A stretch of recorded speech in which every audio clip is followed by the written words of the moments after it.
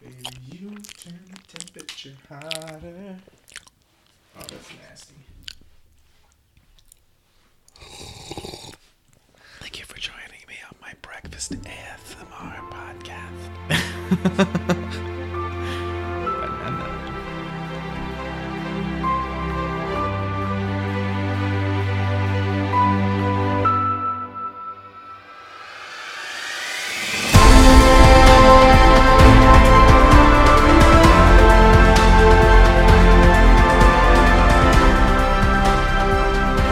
Welcome back to the Christ in Culture. My name is Clint. And this is Gordon. Thanks for joining us, guys. Anything cool happen recently Recently? in life? Yeah. A lot of things. Tell me. Tell me about the story of your life. The story of my life, well, about This is the story of a Gordon. 27 years ago. Great. Well, in 9 months, Wow, you're old. my parents loved each other Okay. very much. All right, good story. Yeah. Great. Let's just jump right into it because I don't know how to respond to that. Do you have any current media that you're taking in? I do, actually. Oh my gosh. I know. Okay, go It's for only it. been a few seconds. That's crazy. Yeah. I forgot that yesterday, well, when this comes out, it'd be like 2 weeks and a day. So I'm in the thick of it now. But yesterday, as we were recording this in podcast time, I started with Olive Adore, or a Louis de Montfort's Consecration to Mary. The True Devotion to Mary. Mm-hmm. So, That's a good one. yeah, so we're doing that. It's like one of the OGs. Yeah. Cool. That's it. Yeah, no, that's awesome. I don't have a whole lot, but one of the things I did this week is one of my teens invited me to an open practice for her color guard performance. Nice. And so the theme of the performance was the earth and recycling and like taking care of the environment and stuff like that. So the whole story they're telling throughout the song is about caring for the earth. And so I didn't realize how long they practiced. They had a 4.5 hour practice. So I was not there the whole time. But I was there for about 2 hours probably. And I don't know if you've ever been to like a theater practice or like a dance practice or something. Yeah. But they just keep playing the same Right. scene yeah. over and over again. Yeah. So I listened to probably not even the whole song of Fix You by Coldplay, but certain parts of that song at least 100 times. But yeah, so Fix You by Coldplay was the song that they were using. So yeah, that was it was interesting. Apparently they have these open practices every once in a while. And at the last one, there was like a whole bunch of parents that showed up and like there was a whole crowd and everything. I showed up and I was the only adult there for like the first hour and a half. And I was just like, I feel like such a creeper right now. You are. No, I'm not. I was just there to support my teen. But yeah, it was interesting. So yeah, actually they were super talented too. They did like the sabers too. Yeah. Like the swords. Right. So like where I grew up, I don't think we had anything other than the flags. Really? So they had flags, rifles, sabers, and then they used like props and stuff too. But we were not as like And the rifles? we did not use rifles, but they did at Okay. at this practice. Yeah. So it was pretty intense. They would do like these huge like flips where they'd flip like the sabers like 5 times in the air. No, 4 times. It was called a quad, so it's got to be 4. But it was ridiculous. Really cool. Definitely could not do that. Yeah. So I took in that song, and then the only other thing I've really taken in is I broke fast from Exodus for this to watch a movie, which I don't know how I haven't done an episode on this already, because I used to literally give a talk on this. But it's the movie 300, which came out like when we were in middle school or early high school. No, totally. Around that time. Mm-hmm. And when this came out, it was huge. Like, it had a huge following. I was just telling you before, we used to watch this all the time, and we'd quote it in school. We actually my friends in high school, we would kind of like pair off, and some of us would be Spartans, some of us would be Persians. Basically, everyone wanted to be Spartans because they were the cool ones, you know? But we would have literal battles in like the hallways and stuff where we just like jump off the walls and like do all the tricks and stuff that we see in the movie. Just being dumb high school guys. But it was a good time. But everyone wanted to be the Spartans. I think there's a reason to that. There was something about them that we enjoyed from this movie, other than just like the gore and the violence. But there was something in them itself that I think we, especially as guys, desire to emulate. Totally. And it's not just the fact that they have like 10 packs. Like those weren't 6 packs. Those guys are so ripped. I heard they were spray on though. I'm sure they were. So yeah. I mean, there was a bunch of other weird beasts that don't really exist. So, like rhinos. I'm sure the elephants, 6-packs also didn't exist. Also true. So that's what we're going to be talking about is the movie 300. First things first, this movie is definitely not for kids. There is a ton of gore, lots of blood, even though it's extremely fake looking blood. It is still very bloody, and there is a lot of nudity in this as well. So do not watch this with kids. And in fact, I would suggest skipping over certain parts. You'll know right away which ones. So just they're not necessary to the storyline. Saw this movie most of them in the theater with my grandma. It was a good time. Yikes. It was so awkward. Yeah. You just like all of a sudden you have to go get popcorn. Yeah, like, are we all acknowledging this happening? Yeah. So we're not going to be talking about anything inappropriate in this episode. So feel free to still listen with kids if you so choose. But it opens up. So if you're not familiar with this is about the 300 Spartans and the rest of the Greeks that were with them, but mostly the 300 Spartans who defended the pass of Thermopylae against the giant Persian army of slaves that was invading Greece. So that's the story. And it's obviously been glorified or Hollywoodized, however you want to say it. But there is a little bit of truth to it, so we'll kind of go through. But it opens up talking about the main character as he's growing up. So his name's Leonidas. He's the king, but it's talking about him as a prince and his years of training. So the first quote I want to talk about, it says, this is the narrator, who we later find out is the character Delios. So not super important, but at this point he's a narrator. It says, when the boy was born, like all Spartans, he was inspected. If he were small or puny or sickly or misshapen, he would have been discarded.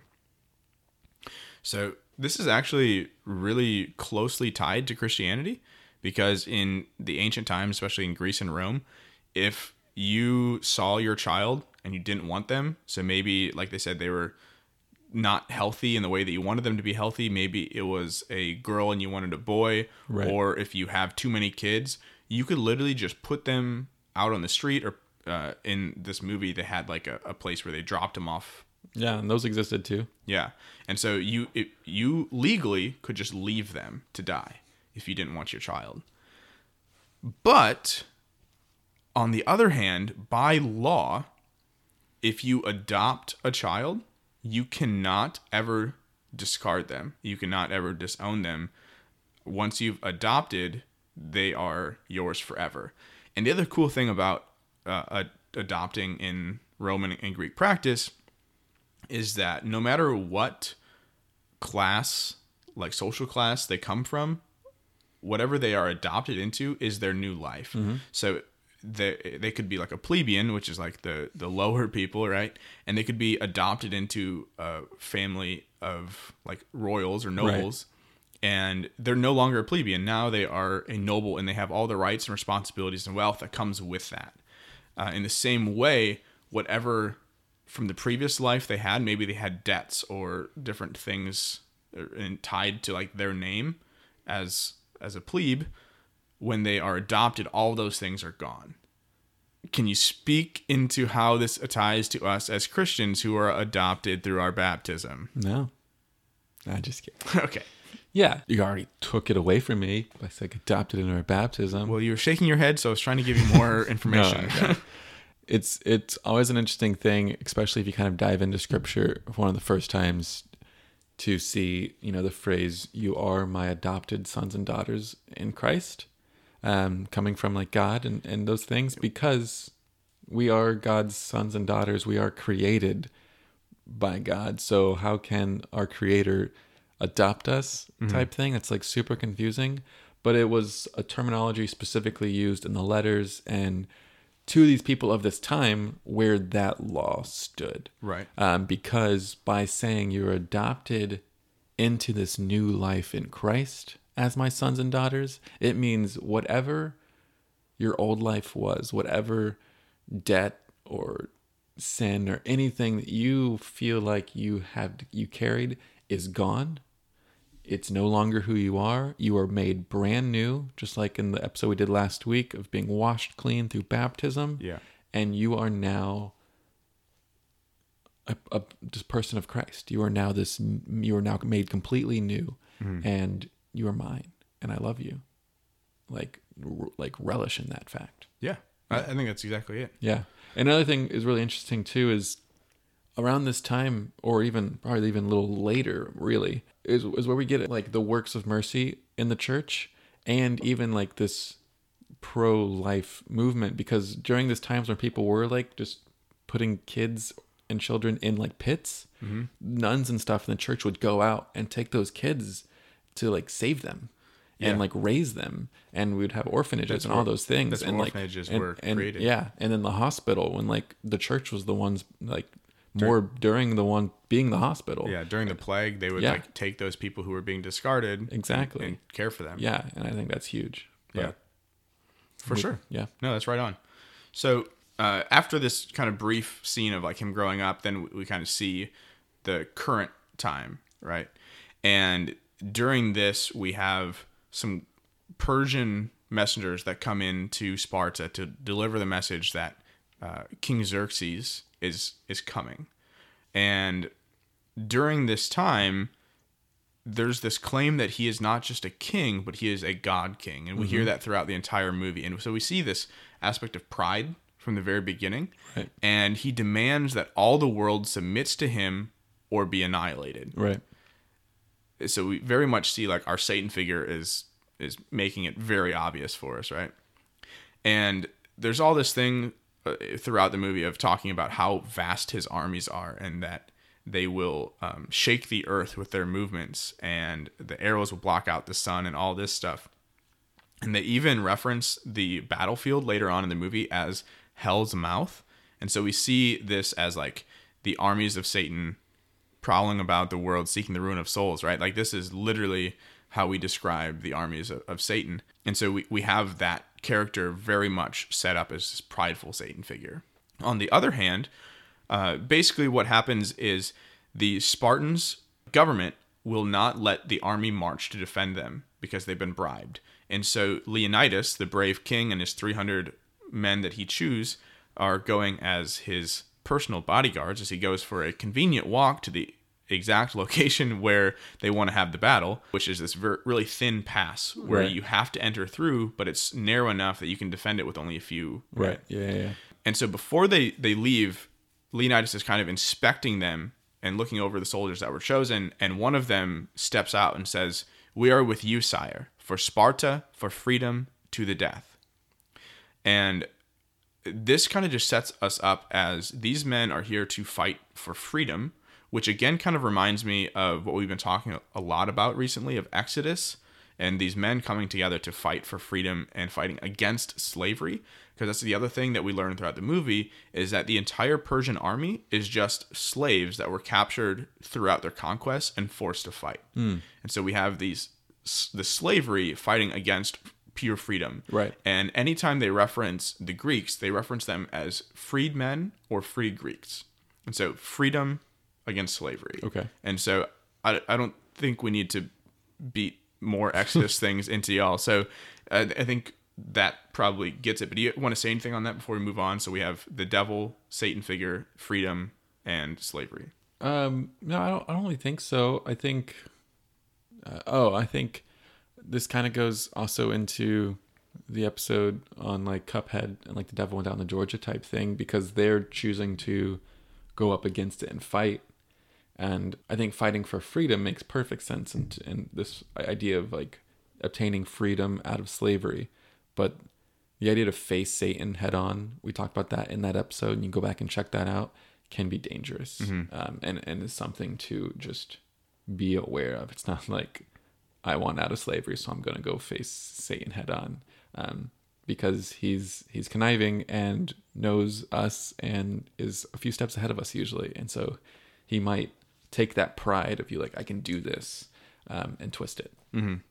Yeah, for sure. So it's extremely dangerous to do that. So after we get to the battle, or to the battlefield, they're kind of setting up the scenes. They see a lot of the Persians are destroyed on the ships before they even land, so they're kind of excited about that. And then they realize how many they're still alive anyways, and they're like, oh, it didn't really matter. Yeah. And as they're kind of setting up their defenses, this emissary with some soldiers comes in from the Persian army, and he says this: "Listen, do you think the paltry dozen you slew scares us? These hills will swarm with our scouts. And do you think your little wall will do anything but fall like a heap of dry leaves in the face?" And then it kind of cuts off. I'm pretty sure at that point they kill him, or cut him off and say something else instead. But the whole point of this is they're building this wall, mostly of rocks, but also using the scouts that they had killed of the Persian armies to like build this wall, funneling all of them into this pass, all the Persian army into this pass where they have to fight the Spartans. And so this to me is kind of like the lies of Satan telling us that what we're doing is not good enough. Right. The defenses that we're putting up, it's not going to do anything. And then the emissary, so he must not have been killed, because later on he says, "Our arrows will block out the sun." And this is like one of the best quotes. One of the Spartans retaliates and says, "Then we'll fight in the shade." And later on that comes up again as kind of a joke. But throughout the battles, we see that they use the bodies that they defeat to rebuild their defenses, and even to like drop on the rest of the Persian army as an attack. And so I think there's something to that in our spiritual battle too, where we use the victories that we've won to push us forward and to help solidify our defenses. So what do you think about that? No, totally. I think that's, it's totally, for some reason, I don't know why I think of, because I don't do this, but I think of like bouldering and climbing. Yeah. When hearing about this, because of like the movie, like, or the documentary, like Dawn Wall and certain things like that, where these people scale a piece of a mountain that hasn't been scaled or hasn't been bouldered or climbed or whatever yet, and they figure out the path, but in order to do it, they climb up and they make a new stake, and then they climb to the next part and make a new stake. And there's a certain point I've seen at most where they get stuck, where it's like, okay, like I know I got to get there, but I have to do this and this to get there. And they're going and they're halfway and then they fall, and they're going and halfway and they fall, and their like hands are like bleeding and they're cut, but they don't give up because they've already made it halfway up this unscalable cliff or on this scalable wall. And it's like they look down and they're like, okay, well, I've made it this far. I can't give up because I've made it this far. So it's possible. And eventually they do. They make it. And I think it's the same thing of just like when you're faced with this overcoming sense of loss or failure, to look back and be like, well, look at these victories. I've made it so far. What's one more foothole? I can do this. It would be for naught to have these cuts and bruises on my hands if I don't make it to the top. Right. And I think it's the same thing in this battle of like, look, we've defeated this. Let's keep going. And I think, we'll probably get to it, but that's what the beauty of this movie is. They go till death. Yeah, we'll definitely get there. And even in their death itself, it becomes a victory. Right. But we'll talk about that. So the next part, and this is one of the biggest parts that I wanted to talk about, there's this character called Ephialtes. And he is actually one of the mutated, kind of disformed children who was put out to die. But his mother loved him so much that his mother and father took him and ran away with him instead. And so they left Sparta and raised him on their own. And his father, even though he was deformed, trained him in the way of Spartan warriors. And so he kind of just shows up. No one had even met him before this, but he kind of stalks behind them and follows them into battle. And he wants to fight to reclaim his honor and status within the society and prove that even though he's disformed, he has value. Mm-hmm. And so the way that he does that is he comes up to Leonidas and one of his captains and tries to prove his point and let him join the ranks. And so this is what he says. He says, "My father trained me to feel no fear, to make shield and sword and spear as much a part of me as my own beating heart. The problem is he can't raise his shield because of his deformity. So he's kind of like a hunchback. And Leonidas points out that this is the one reason why he can't join. And this is why.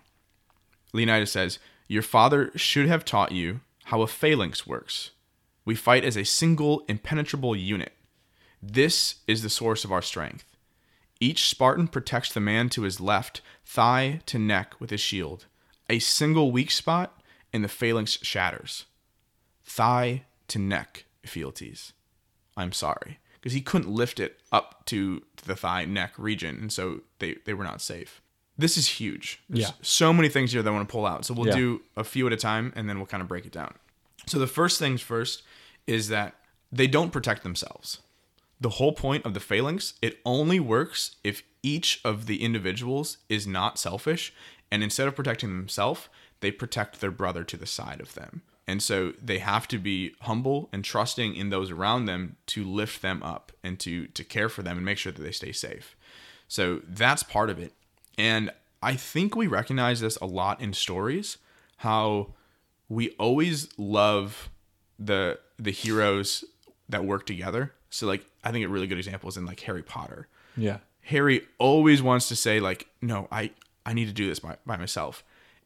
And we're all like, no, you don't. Like, you have Ron and Hermione and Neville, and like literally Dumbledore's army is here to help you.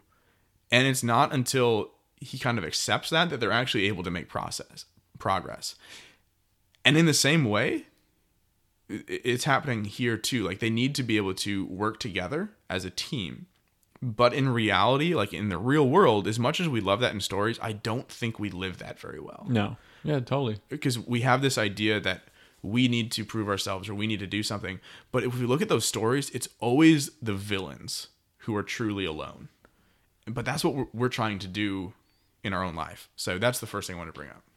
Yeah, totally. I mean, I think what's really interesting is when you think about it, especially the size of their shields, when you think about that and defending yourself and then trying to wield a weapon and attack with it, how less like mobility you have. It's always awkward. I'd be terrible with a shield and a weapon. So it's always awkward having a shield and then the weapon and having to go around your own shield. But if you're like, since it's already on like your left or your right, to guard the person over here, and then you have this, I mean, of course there's another shield going to be in front of you, but it's not you. So you can move around that rather than having to move both arms. Mm-hmm. It just makes more sense. And then the one line of like when he's saying like, you know, one small weak point. Mm-hmm. Because we'll see or get into like the wall that they build when they dome themselves off. Yeah. And they're just like a giant like tortoise shell. Right.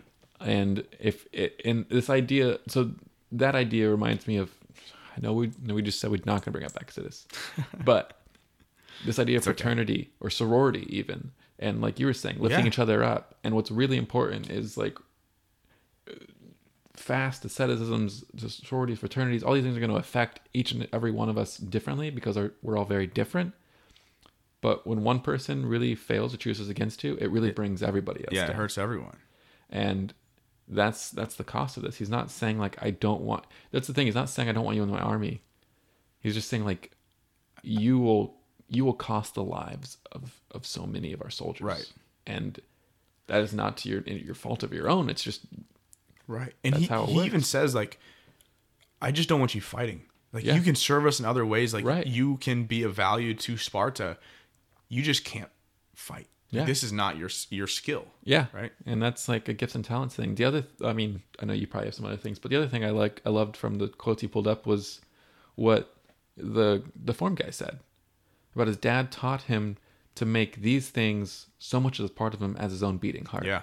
And that's also something for our own spiritual life, like scripture, rosaries, like these tools and these talents that we're given shouldn't just be something we have to, I mean, it should at first, should be something we learn, but eventually they should be so much a part of us that like we're just waking up and we're just living our day and we're living and breathing and our heart is beating into the Word of God and into these prayers and into this life that is with Christ. Yeah, no, that's exactly it. I even have notes saying word for word. So it talks about the shield and the sword and the spear becoming so much a part of them. I have a note here saying like, and there's, I don't remember who quoted this. I want to say it's Padre Pio, possibly, who said that the rosary is the sword of our faith. And so like prayer in that sense is how we attack and how we fight for our spiritual battle. On the other side of things, the shield. So in Psalm 18, verse 2, it says, "The Lord is my rock, my fortress, and my deliverer. My God is my rock, in whom I take refuge, my shield and the horn of my salvation, my stronghold." Right? And so, and I've also heard, like you said, scripture being that shield of our faith as well. And so we very much have these things, like you said, that need to become a part of our life, so much so that I think he says he lives and breathes as much of him as his own beating heart. That's what he says. Yeah, and what's really fascinating about that, like the scripture or, Word of God being the shield, is going back to how they use their shields and the weakness. And so that's prayer. Like shielding your brethren is praying for them. Yeah. And a weakness in that is not praying for them. And right. how like a lack of prayer is not harmful to you, but to the mystical body of Christ. Yeah. And that's crazy. For sure. So going back to the, I guess, protecting of your brother thing, there's one story that I want to bring out. There's this group of saints that I love to talk about, and they're called the 40 Martyrs of Celeste. And basically, they were a group of Roman centurions who were marching through modern-day Turkey near a city of Celeste in the winter. So it was very, very cold, and there was this frozen lake. And at the time, it was illegal to be Christian, right? And so the commander found out that 40 of his men were proclaimed Christians, baptized Christians, and he brought them to the side of the lake, stripped off all their armor, their clothing, their weapons, and forced them to walk naked out into stand on the ice lake. And he made them stand there until they recanted and worshipped the pagan idols of the Romans. So they refused, saying over and over again, "Let there be 40." Because as long as the 40 of them stood together, they believed that they would be able to stand through and stand up for their faith and what they believed. And eventually through the night, same thing happens. The commander starts getting frustrated, so he starts putting up fires around. He's like, "Look, like there's fire, like you can be warm." He puts up tubs of water that they can come and lay in over the fires that are like nice and warm. It's like a hot tub basically. And eventually, late into the night, one of the 40 breaks. He walks off and he says essentially like, "How can there be a God with suffering like this?" or something like that, like the cliche. Yeah. And so he walks off and he goes into one of the tubs of hot water, and apparently not thinking, because if you go from super cold to super hot really fast, your body goes into shock and you die. So in a matter of seconds, he was dead. So the last thing he did with his life was to deny God. Seeing the bravery of the other 39, one of the centurions who was not Christian said something to the effect of, "This God must be real. Look at the faith of these people.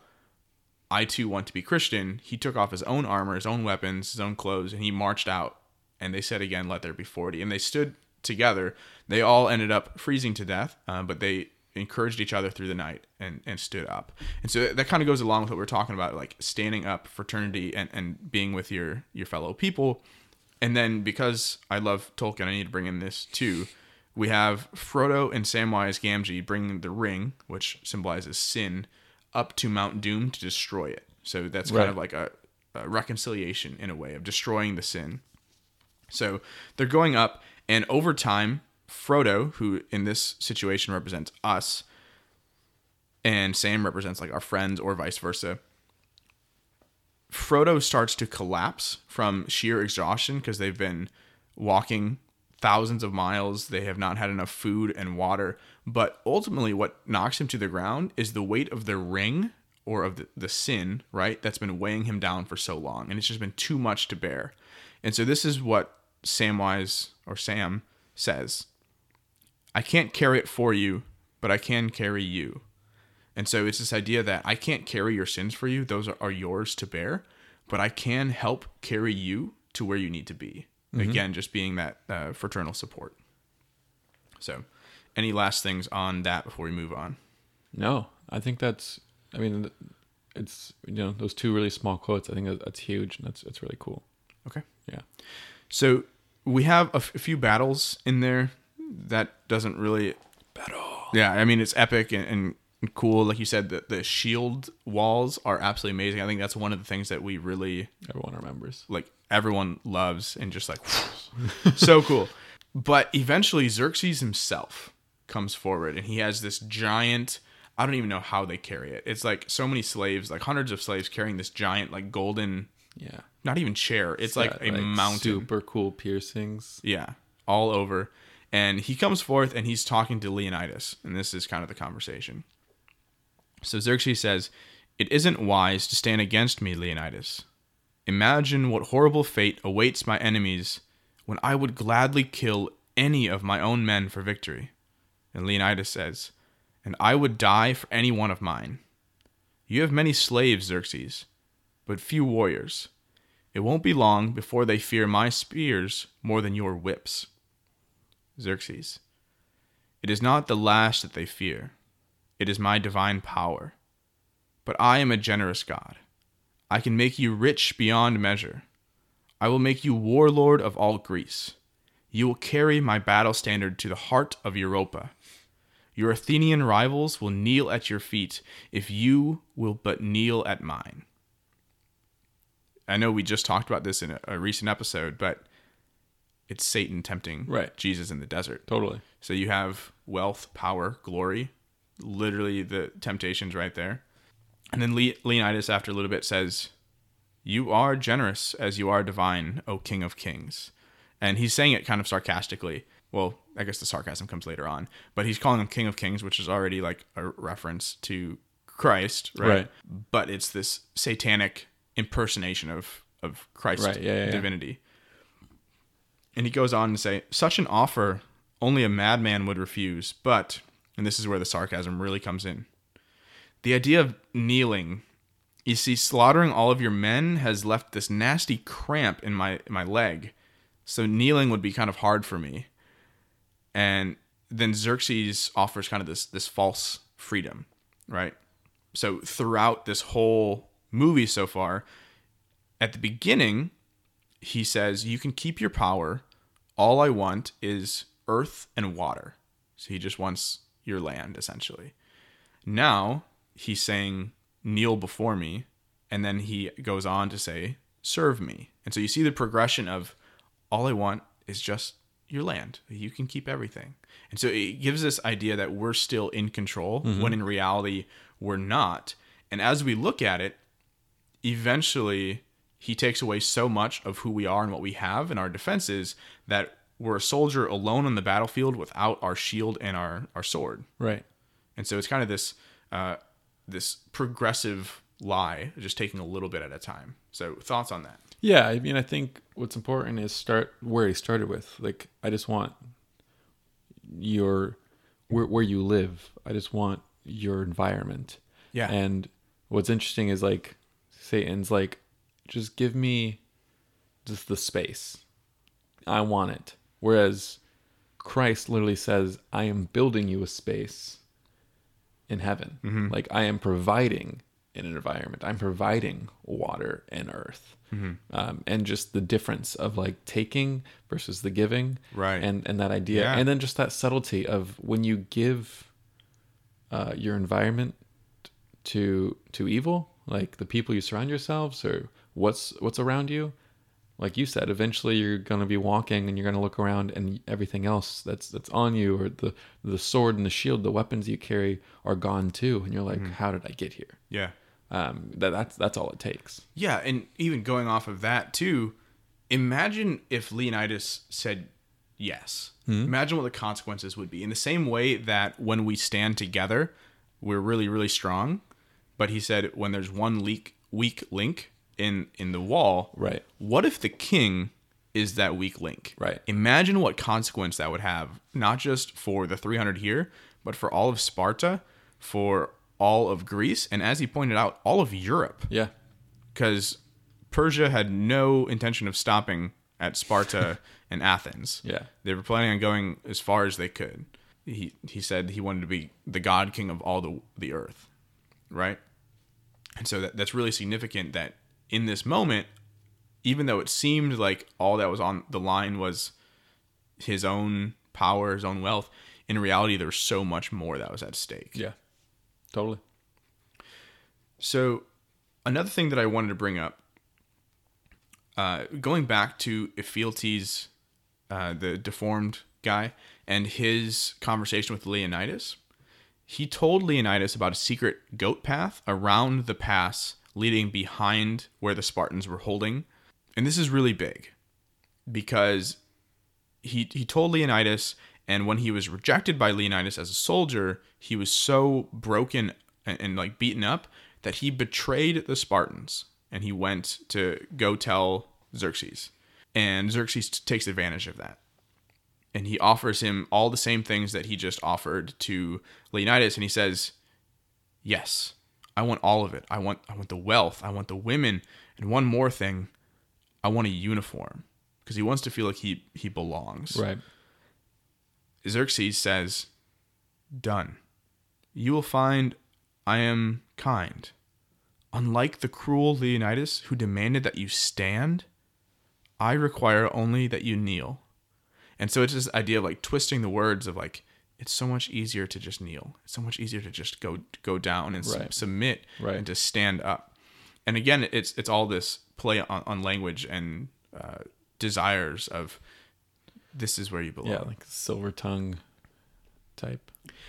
Yeah. And what I really wanted to point out from this is I know we've talked about the rules of Ignatius before, but the 14th rule of St. Ignatius.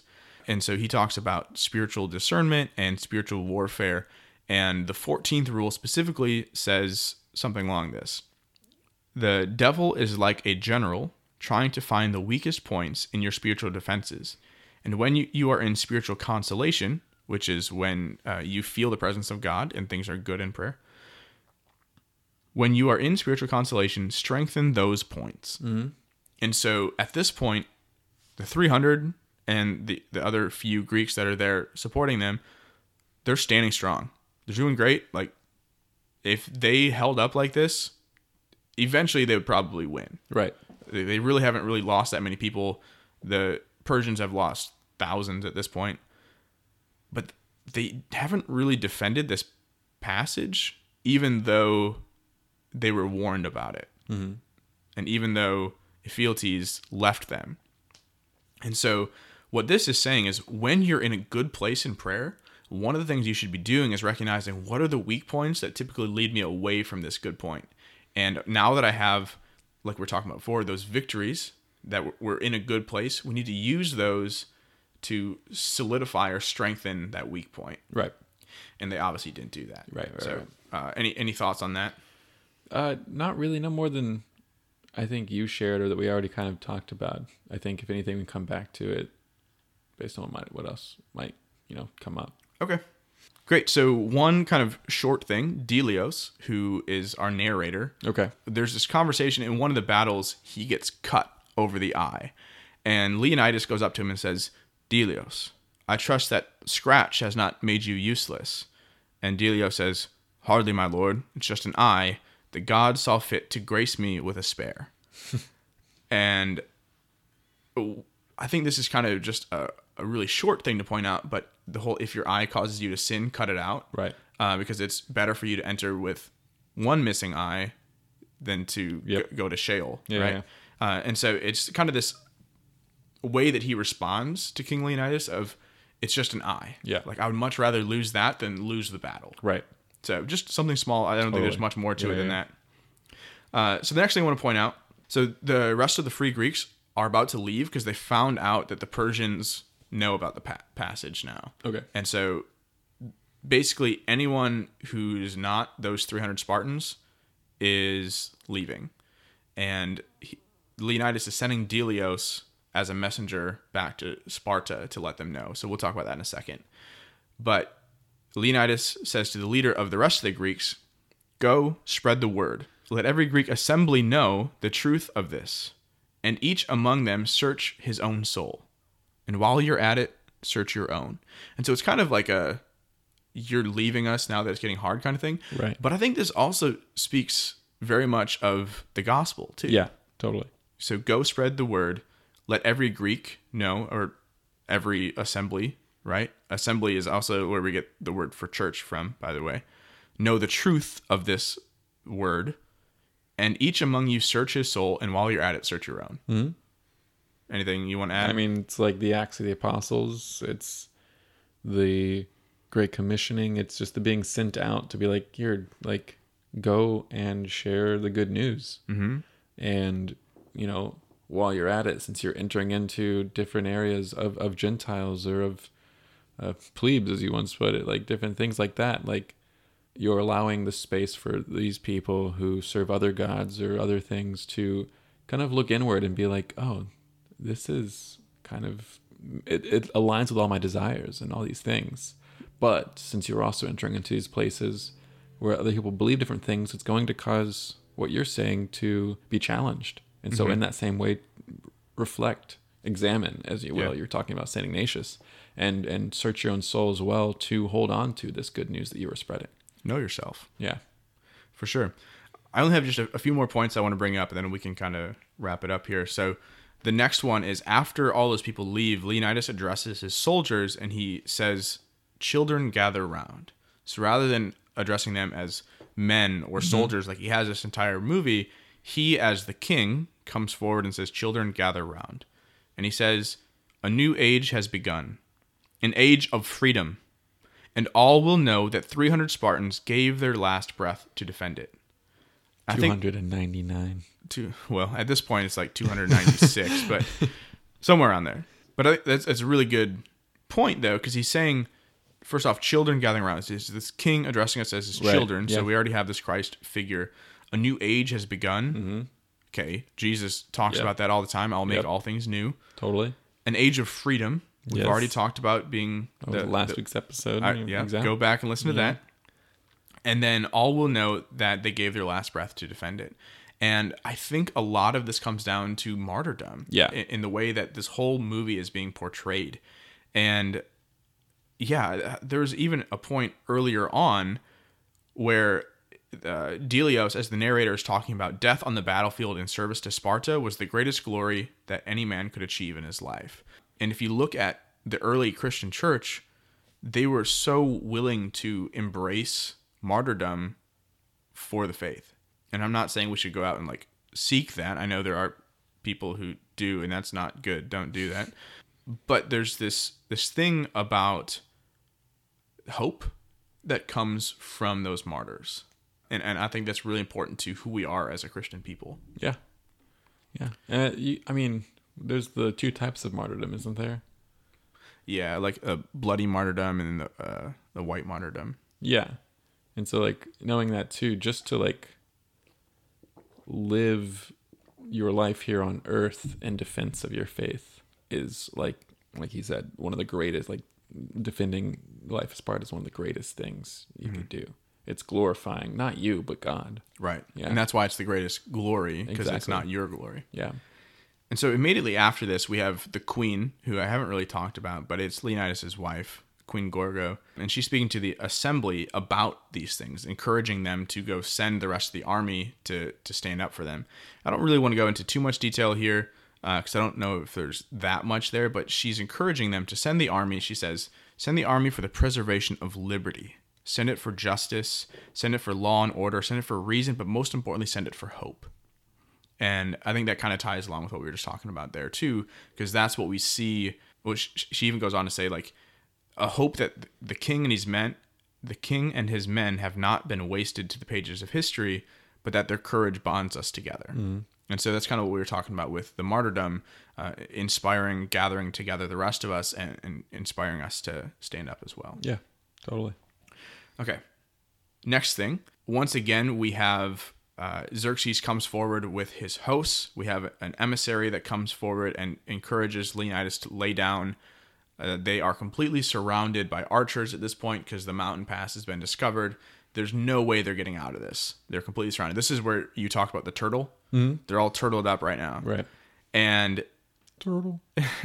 Delios is kind of narrating this as they present to Leonidas this idea of lay down your arms and we will let you live, all this power, stuff like that. And so this is what Delios narrates. His helmet is stifling. It narrowed his vision, and he must see far. His shield is heavy. It threw him off balance, and his target was far away. And right after this, there's kind of this epic move where they actually attack Leonidas himself with a spear and show that he's not the god king that he claims to be because he bleeds. Earlier on, they say, like, god kings don't bleed. Yeah, it's pretty epic. But what I want to point out here is something pretty simple, but I think sometimes we put things in place in our spiritual lives that we think are going to help us. Right. But in reality, they are actually hindrances at different times in our spiritual journey. Mm-hmm. And so I just wanted to know if we could kind of speak on that really quick. Yeah, I think that goes back to part of when, Leonidas is telling the one guy, like, this isn't the way you were meant to serve. And we want you to serve in other ways. And so, like, God's will to ours in a way, and our gifts and talents to what we can and know what we can do and invest in to what we really want to do. And so, like, we talked about swords and shields, and there are different forms of that in our spiritual life and different tools and stuff that will work for you and not work for you. And to desire one thing and try to pick it up before you've built that muscle it can be foolishness, and that term comes up in scripture.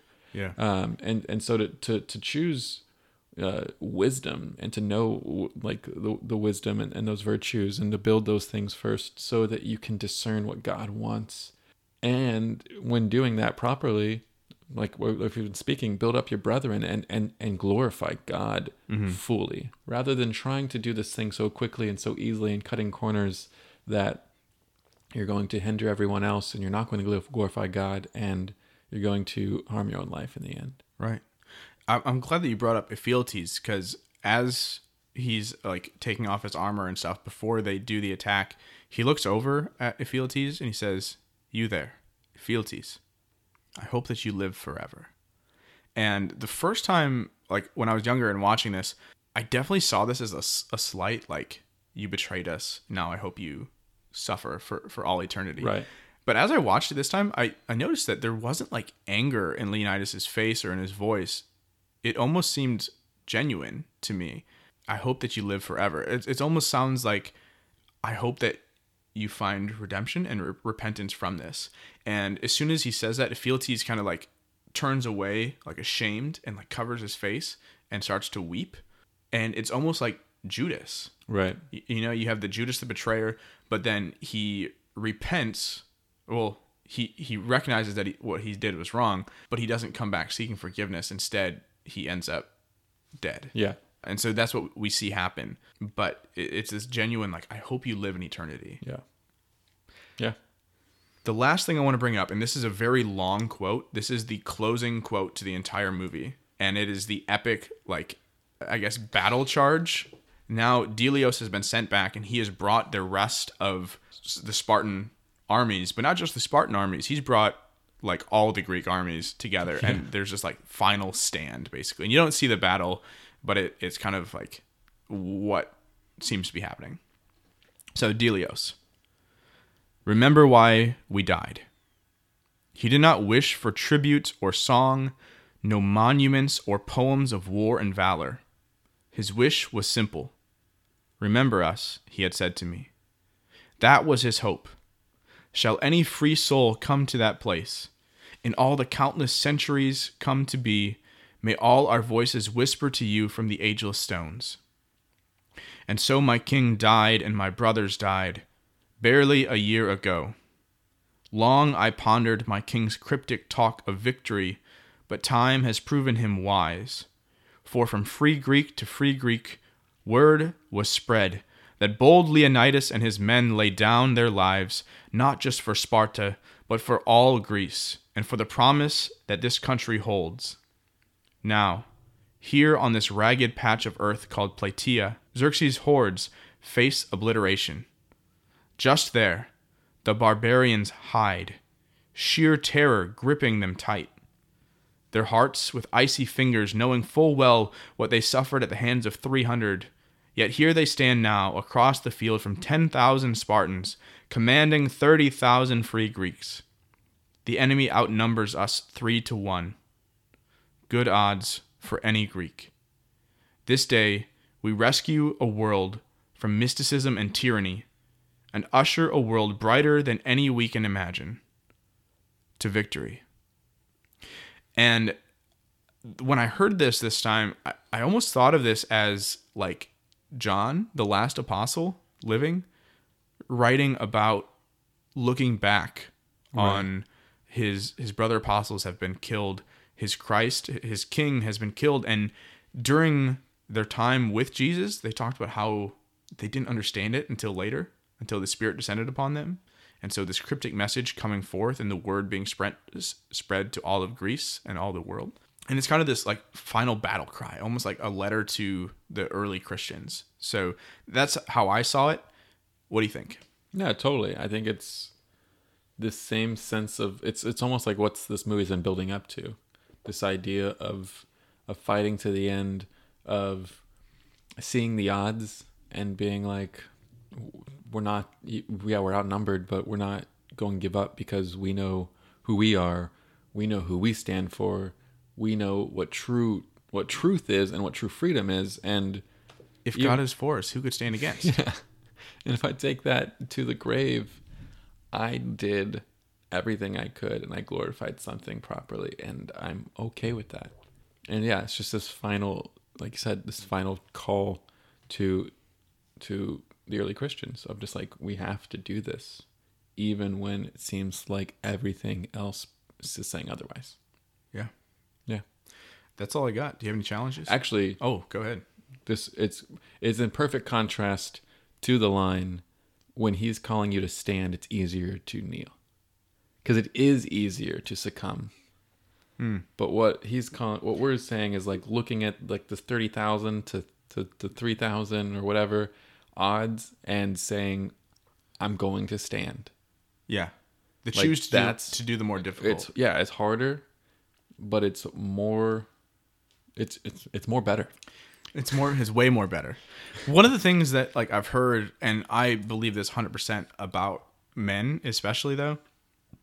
Sorry, ladies, we're not trying to make this just a male-dominated episode. Men. But it kind of is targeted at that kind of audience. So one of the things about men that I've been told, and I completely believe, is that men will only rise to the standards that you give them. So if you challenge men to do something very, very difficult, and those around them are challenging them to do something difficult, they will do all in their power to do that.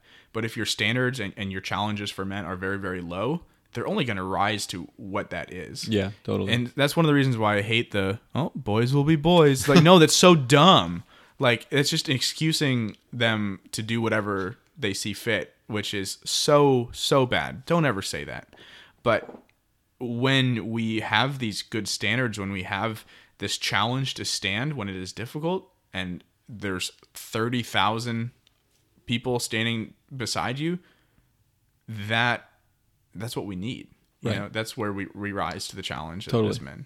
Yeah. So, So challenges. Yes. Did you have one? I've one. Go ahead. So the one that I really want to focus on is Saint Joseph. He is known as his nickname, the Terror of Demons, because he is such a just man and his protection over the Holy Family. And so my challenge is to take him to prayer and ask for his intercession. Even if you are not a man, he's still the terror of demons. So ask him to pray for you, ask for his intercession in your life, and pray for the men in your life. And help them rise to the challenge that they're called to. Yeah, no, I think that's good. Like I said last episode, I don't want to give too much during this Lenten season, so just to refocus your prayer, and I think that's solid. Shoutouts? I don't have one. Yeah, this week. we just kind of. I'll give a shout out to Avery because she's the one that invited me to the practice, the open practice. Okay, yeah, that's the only one I have. Cool, that works. Otherwise, thank you guys for listening. If you want to know where you can find us, we have lots of ways you can do that. We have a website, thechristinculture.com, where we have all these episodes, split up into seasons and who's on recording on what episode with guests and who they are and blogs that we've written and all these different things that you probably didn't know we had. But we do. We have all of them, all those things. And they're all on this website. And one neat little package. Yeah, one little thing. You can also reach us through that website if you always wanted to reach out, get a shout out, to just let us know how we're doing. If you have an idea, we would love to do it. Yeah. All those things on this website. You can also find our social media through the website, which is we have a Twitter @OnTheAdventure2. We have a YouTube, which is The Christ in Culture, and we have a Facebook page, which is / The Christ in Culture as well. All those things where we try to post these podcasts as well, and where you can reach out to us if you want to let us know how we're doing. Usually wherever you listen to your podcasts, if you want to rate us with how we're doing on a 4 to 5 star scale with a few words. Only 4 to 5. Yeah, 4 to 5. 6 stars, please. That really pushes the algorithm that is of the internet world to find us easier. Yeah. We get to the people that likes these kind of episodes, like this kind of podcast, and we get more listened to. And it's spreading that good news we're talking about. Yeah, and we really feed off of the attention. I'm just kidding. And lastly, if you really, really enjoy what we do and you're like, how can I help out? How can I do more? We do want to make this better for you. There's a lot of equipment and needs that we could do to reach you better, to make these episodes far greater than they are, and that just takes time and money. And so we have a patreon.com / The Christ in Culture where you can support us on a monthly basis. And with those, you can see there's different tiers that we will reward you with many forms of thank yous. And so go check that out. You just go check out the page. There's extra content on. There's other things like that, all as a thank you for supporting what this is. Yeah, and actually, in the next 30 minutes, we're about to do live stream with those patrons to hang out and have some conversations about what it's like to live the adventure that we're called to. Yep. So with that, thank you guys for joining us this week. We really, really appreciate you joining us. We enjoyed doing this, and we're glad that you are here to share in that. So have a great week, and we'll talk to you next week.